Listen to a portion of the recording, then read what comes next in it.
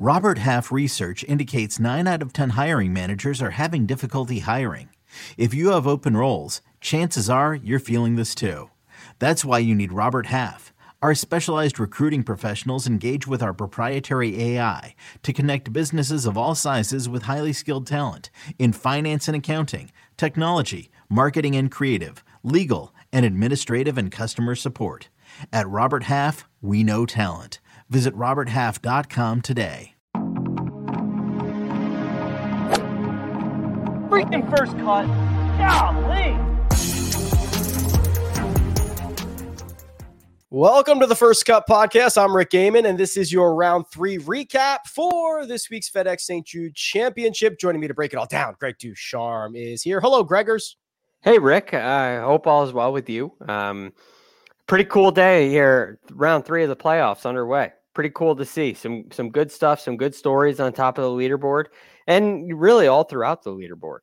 Yeah, it's pretty tight. All right, it feels like there's a lot of guys in the mix. We'll get to how it's breaking down, but we enter a final round, and I think there are still a decent number of guys who could win this thing.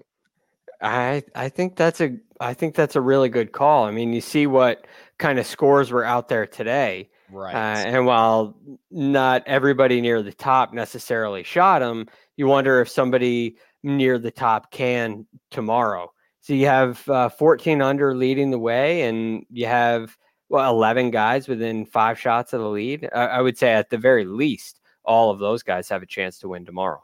Yeah. So we got a little bit of the blueprint early from Justin Rose, who ends up going out in 29, which generally puts us on 59 watch. And he continued that by making birdies at 11 and 12. So he was 8 under through 12 holes. Remember, this is a par 70. So he's just got to get 11 under par. He would tack on one more, shoot a 9 under 61, tying the course record, moving up 39 spots on the leaderboard and completely flipping the outlook of his week with one great round. It's very interesting. Obviously, today, when you go shoot around like that, the putter is going to be cooperating. And it was for Justin Rose today. He ended up with, and I normally don't pay much attention to this statistic, but when it's this impressive, it's worth noting. And that's 21 total putts. Okay. He missed 3 putts today. 21 total. So really, really impressive stuff. Obviously leads the field in strokes gained putting for the week. I thought he hit the ball a little bit better today as well. And it seemed like not only earlier this week, but for a while, Justin Rose has kind of been fighting his swing and fighting his game. And today, while a lot of it comes from the magic on the greens, I think there was definitely some signs that Justin Rose is starting to hit it a little better. 61 from Justin Rose was the best round of the day by 4 shots. One of the 5 unders. The next best score was shot by the beautiful boy, Victor Hovland. And this is got to be just incredibly frustrating, Greg, because for the second day in a row, Victor has gone scorched earth around TPC Southwind. This time here on Saturday, he birdies 10, 11, 13, 14, eagle at 16. And what does he do on 18, Greg? What does he do? He rinses it. Oh, and that is about as much emotion as we have ever seen from Victor. He gave it the full driver slam on the tee box. Yeah, and it's worth it, right? It's one of those cases. I typically don't condone that kind of thing, but I completely understand the frustration. You're at 7 under par for the day, 11 under par for the tournament. You've gotten yourself back in the mix, and there's one place you can't miss it. Yep.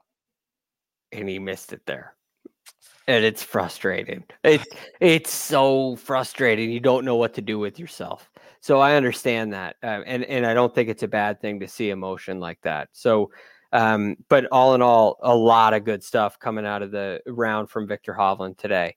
The iron play is, every time he was in the fairway, it highlights what Andy Lack said on your website earlier this week about this golf course. There's a huge difference between hitting it in the fairway and hitting it into the rough. Victor Hovland was the epitome of that today. Every time he was in the fairway today, with one exception, he was inside of 15 feet, and he made a lot of them every single time. Now you start missing fairways, and there are various levels of penalty to deal with, but it's a lot harder to get it close.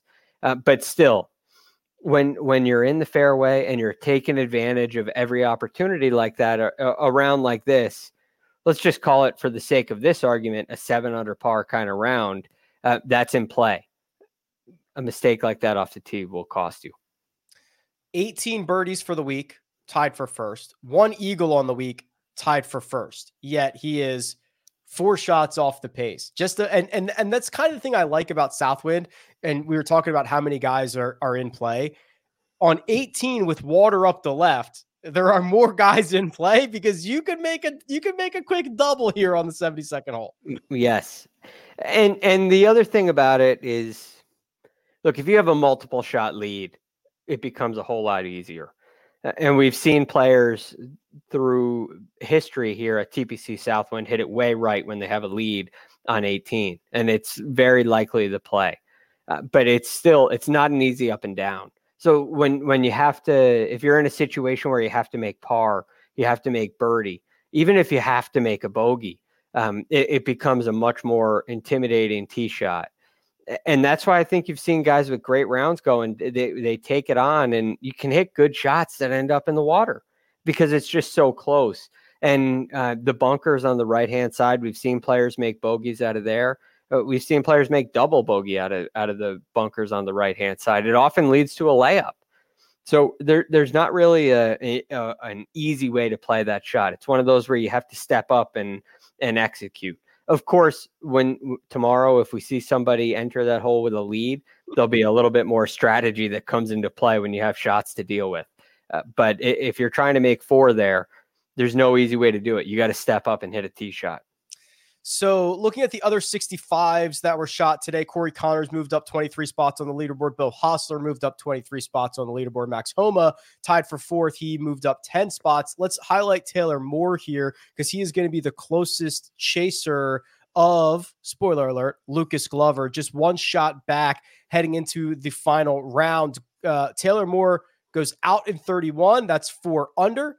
3 birdies and 2 bogeys on his second 9, including 1 on 18. If you look at Taylor Moore's season, Greg, it's pretty interesting. He missed a lot of cuts to start the year, found a win at Valspar in the middle of it, hasn't played particularly great since then, has missed more cuts than he has made. So if you're going to pick your spots, Taylor, this is a pretty good one to pick. Yeah, and he's shown the ability when he gets himself near the lead, when he gets himself in contention, he can perform. He's a gamer. The outlook, I guess, or the way that I would brand Taylor Moore as a player at this point in his career is definitely a popper. Is there maybe a little bit of Sepp Straka in it? Is Taylor Moore the Sepp Straka of last year? There are some comparables, because when he's playing well, he looks as complete as anybody on the PGA Tour. And this week as a whole, I mean, that's really what stands out to me, is every area of his game has been really quite good, but nothing that's kind of stealing the show where you'd worry about it. It all seems very sustainable. You know, he's gaining a little bit on the greens with putting, nothing crazy. Around the greens, he lost some strokes in round 2, but I mean, he only missed 2 greens, so he didn't have a ton of opportunities. Approaching the greens, he's gaining a shot and a half to 2 shots each round, basically, and he's been pretty good off the tee. More accurate as the tournament has gone on. So, you know, every area of his game is clicking, and I do think that that has some positive implications for tomorrow. I also think it shows what kind of player Taylor Moore can be. I spent a lot of time next to him on the range at the PGA Championship, and I'm very impressed with him. He's quite fit. I thought that he took his work seriously. I like the things that I heard. I'm very bullish on him moving forward, but he's just got to get.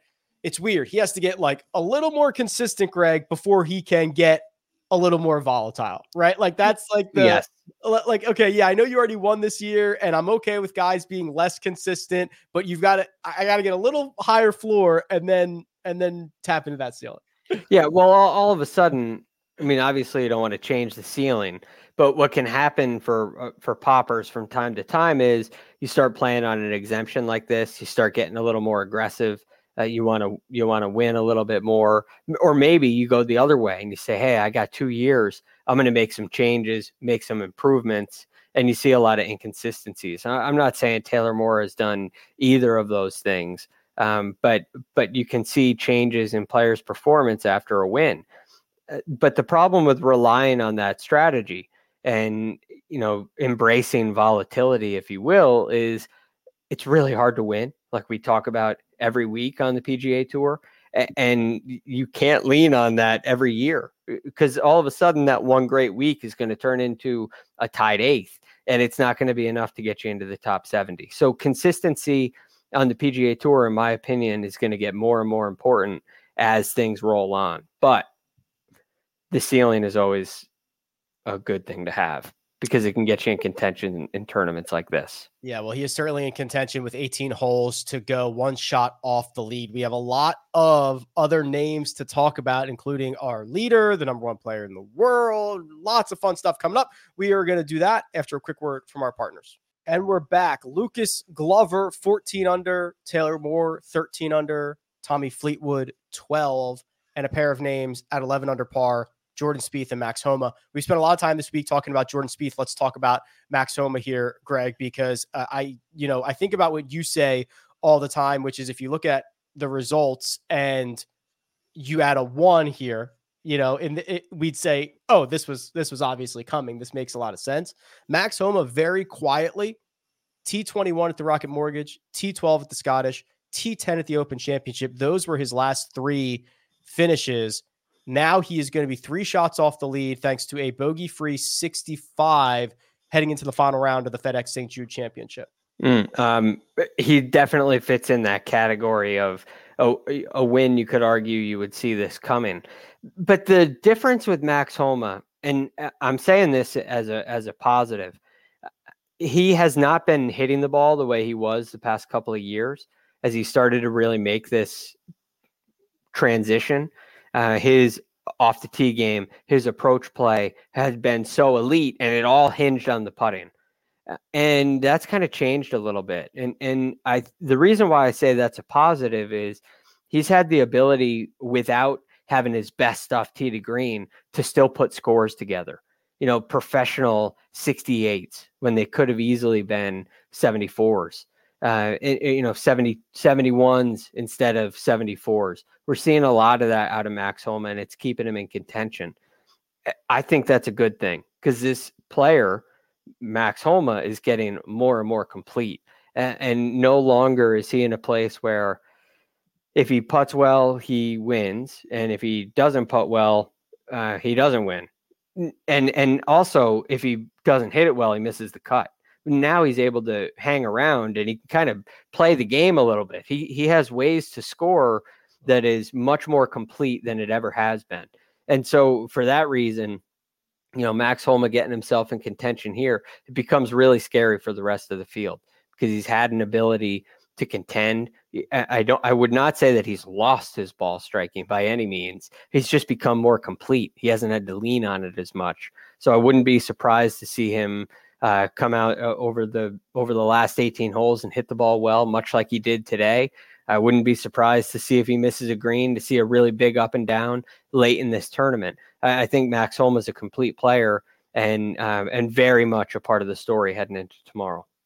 The main story heading into tomorrow is Lucas Glover, who has, how do I want to put this? He put $100 down on 35 on roulette. He hit that, and now he has just taken that money and he's put it right back on the same number, because he is about to parlay 2 back-to-back weeks into some life-changing stuff here. He entered last week the Wyndham Championship, 112th in the FedEx Cup standings, wins that golf tournament. He is currently front-running this one, which would place him 3rd in the standings and set him up for... what could you imagine? What if he just goes on and wins the Tour Championship? Look, this is the wild thing about Lucas Glover. typically guys who win the Wyndham to get into the playoffs are not this upper echelon player. And Lucas Glover isn't an upper echelon player, at least as far as, name value is considered. But when you look at this game, what do we value at the top of the world golf rankings? We value tee to green play. We value ball striking. And while Lucas may not have the distance that some of those guys do, he beats them in accuracy, and his iron play is just as good. You saw Max Homa say it, right? I mean, if you've ever stood next to Lucas Glover on the range, you know he's different. But he's not a household name because there's a gaping hole with what he does on the greens. And it has been gaping, and he's solved it. I mean, really no short misses on Thursday or Friday. Today there was one. But a lot of really high quality putts made. And I think Lucas Glover has kind of cracked a code and belongs in a different category, quite frankly. It's shocking to me when you say he goes from 129 the week before the playoffs to winning the FedEx Cup. But Lucas Glover, from a tee to green perspective, is not 129 in the rankings. And because he's answered a question with putting, but it's a simple, it's these short ones, Rick, right? It's like how this perplexes me with Scottie Scheffler. How is it that one of the best athletes in the game of golf, an elite athlete in the world of sports, can struggle with 3-foot putts? It doesn't make sense. He solves that problem, and now it's like the rest of this game can blossom. And that's really special to see. And it is one of the more dramatic ways to change a player. It has an effect that goes way beyond what happens just on the greens, just in putting statistics. It affects his game entirely through the bag. This includes obviously the last couple of months where Lucas Glover's been much better with the putter. But for this season, his putting from 3 feet, he makes 97% of it. I should actually give you the real number, 96.6. That's great for me, Greg. That sounds like a lot. That is 189th on the PGA Tour. There are only a handful. There's only 100. No, he is dead last. There's only 189 qualified golfers. So he misses more 3-footers than anybody on tour, anybody with a job. From 4 feet, he makes 88.8% of those. Again, I would love to make 88.8% of my 4-footers. That is 171st on tour. There's only 189 qualified golfers. That alone, just make all your 3 and 4-footers, saves you like 6 shots a week. And you could argue it's even more than that, because it's not like there's a huge number of misses when you look at that percentage. True. But what always exists is the fear of one of those misses. And so you can play a hole to perfection, and you have to be able to clean up a 3 and 4 footer. Every time you miss a green, if you hit a chip inside of 5 feet, you're pretty happy. Not him. You should be, but he's worried about that. So that affects the chip, and that affects, like, it's one thing. This is what amazes me about Scottie Scheffler. He has had this ability to, especially in the majors, especially on really difficult golf courses, but really on all golf courses, he has had the mental fortitude to hit it to 20 feet, even though there's this chance that, he's going to miss no matter how close he hits it. He has the ability to separate that from the rest of his game, which I think is really impressive and really rare. But for Lucas Glover, I think it had a little bit of an effect. For Rory McIlroy, I think it had a little bit of an effect. For Jon Rahm last year, I think it had a little bit of an effect. And so when you kind of free that up in your mind, now all of a sudden the talent can blossom. And that's what we're seeing with Lucas Glover right now. 1-shot lead with 18 to go for Lucas Glover in the first leg of the FedEx Cup playoffs. He is second on approach, first from tee to green, 34th with the putter, which is really all you got to do if you are Lucas Glover. We have been making a lot of references to Scottie Scheffler. Let's just talk about it. A 1/71 in which he lost, not a typo, 4.4 strokes putting. This is the third worst putting round of his career. So after a pretty decent start to the week with that custom Scotty Scheffler prototype that TaylorMade put together for him, a disastrous round on the greens. Yes. And he hit a lot of really good shots, right? I mean, he makes 2 bogeys, 1 birdie. There are a lot of players shot great rounds with 2 bogeys today. But there's a lid on the hole for him again. And I wonder how he'll respond from this. Does he go back to the original putter? Does he make an even bigger change? Does he look into something like what Lucas Glover is using? Just a complete departure. Because again, it's not like the problem is, well, you're not making anything from 20 feet. And this is a different kind of an issue to me. So I think it may be. We'll see how it goes. But what do you do here? I mean, listen, they're Scotty's thinking about the BMW Championship. He's thinking about $18 million up top for the FedEx Cup. He's going to have to go to Rome here in the next couple of weeks. He's already gotten over the mental hurdle of putting a different putter in the bag. Do you abandon that? Doing something even crazier, like going out and getting a broomstick, would be shocking to me. But what do you do? Do you just ride this out? I think you have to understand how he's feeling. You got to really get into how he's feeling. And this is something that Lucas Glover talked about, how with those 3 and 4 foot putts before he made the switch, the feeling was, it was a terrible feeling, to the point where he was thinking about going, the next option, if the broomstick didn't work, was going left-handed. And so we're to the last couple of options here. But the problem was he couldn't recreate that feeling in practice. So the question with Scotty Scheffler is there a feeling that's going on here? Is there something in the mental thing that we can't solve physically? I think there's something going on with the stroke. I thought it was much calmer day 1 and day 2. But when he gets in close range, if you watch his head motion, the look is really quick. And Gary Player's simple drill of listening for the ball going into the hole, I think would go a long way for Scotty Scheffler. So maybe there's something they can do with the technique, because ultimately, like, he's second in the FedEx Cup. He's still contending in all these events. He doesn't have to do anything, but if he doesn't get it solved, then it's going to be a disappointing year. And you could argue it already is a disappointing year. Yeah, it's truly bizarre. I mean, a guy like Lucas Glover, no offense to Lucas Glover, but the reason that he makes a change is because he's at rock bottom, right? And Scotty isn't at the opposite of rock, but Scotty's on top of the world. Scotty's number 1 in the world. Right. Like how does he really need to go to the broomstick? Right. That would be so.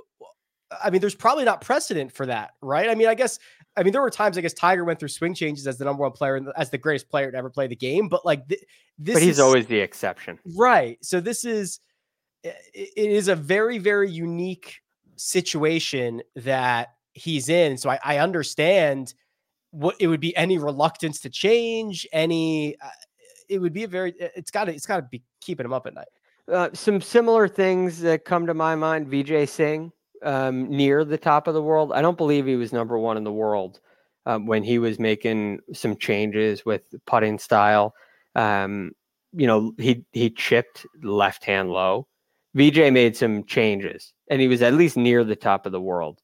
The other guy, Jim Furyk, changed putters all the time, but not the style, which I think is a big difference. And Scotty hasn't changed the style at all.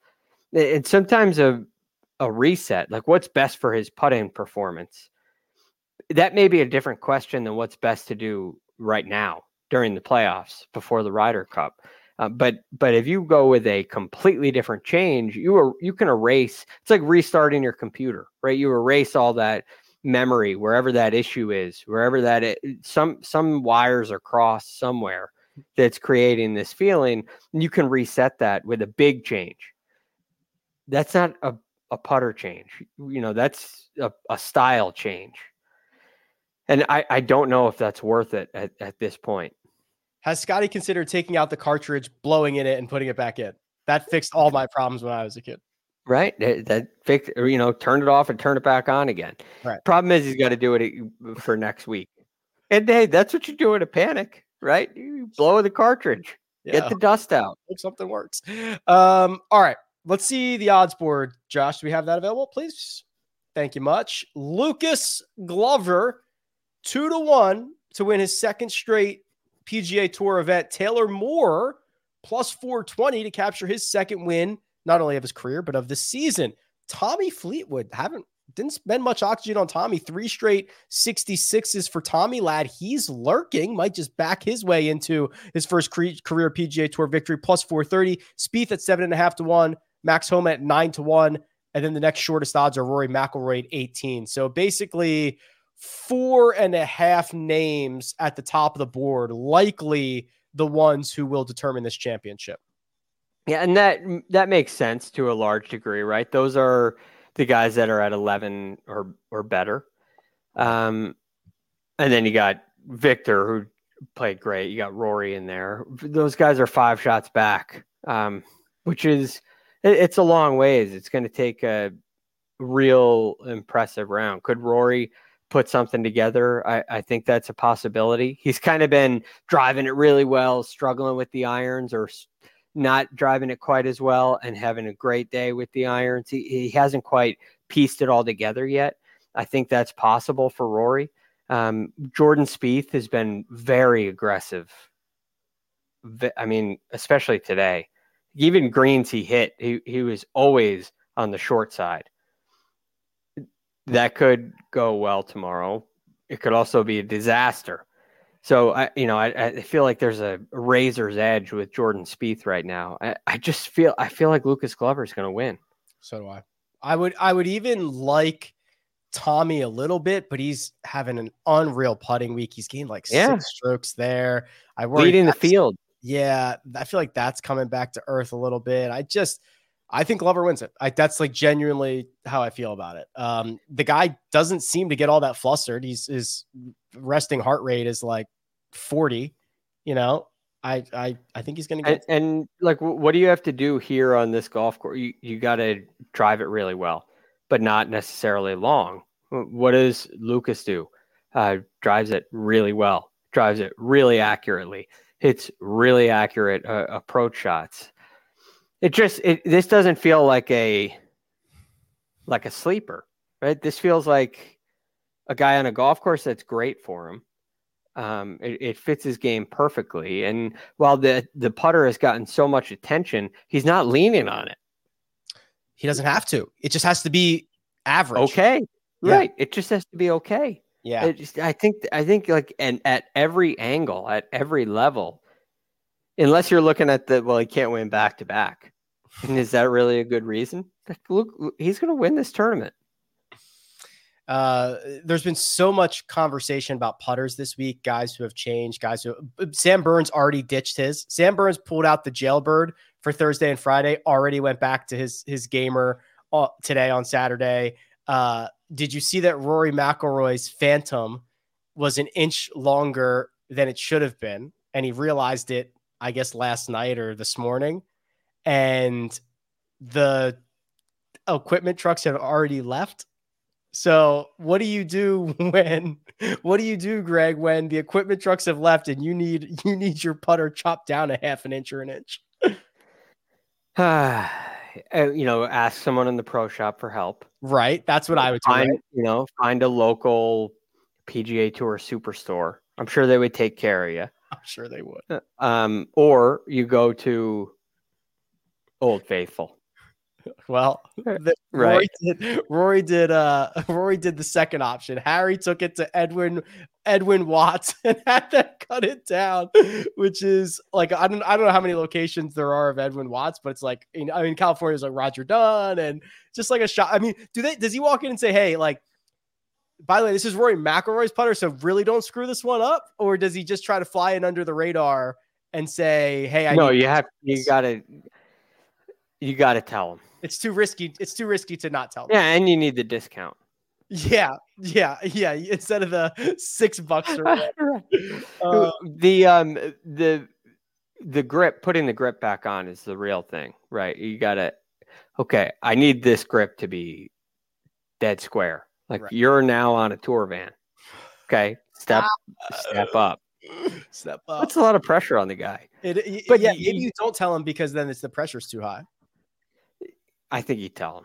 I think they got to know it's important. You can recheck and double check because it's all. You're not going to mess up. You're not going to like slip, choke, and cut 2 inches off. Right. Right. You have this backup of like, okay, Harry, you say it's good. Like, don't walk out until Harry says it's good. Right. We can double check this. Like, I'll give you 20 grips. Right. Whatever you need. Right. So I think you have to tell them, and it's very, the weights change too. That's what they said. Yeah, that's a great call because they finally got a hold of the Scotty Cameron guy, and he said, "Oh, okay, well, that's going to change your weight." And I guess they did a little lead tape, I think, on the bottom to get it right. But you're right. It's not just cutting it off. Yeah, if you buy Scotty Cameron's off the rack, if you take the same exact putter and look at a 35, 34, 33-inch putter, they all have different weights in there. Correct. Stock, and they get heavier as they get shorter. Mm-hmm. So you cut a little bit off, you got to add some weight to the bottom. So as you would expect, they know that. What a world. But I'm kind of surprised he didn't just go back to, Old Faithful. I thought that was coming today. I kind of did too. Okay, so Scotty cannot use his putter tomorrow, right? If you have he's got to go back to his other one. Not that it's I'd give it another day. Why?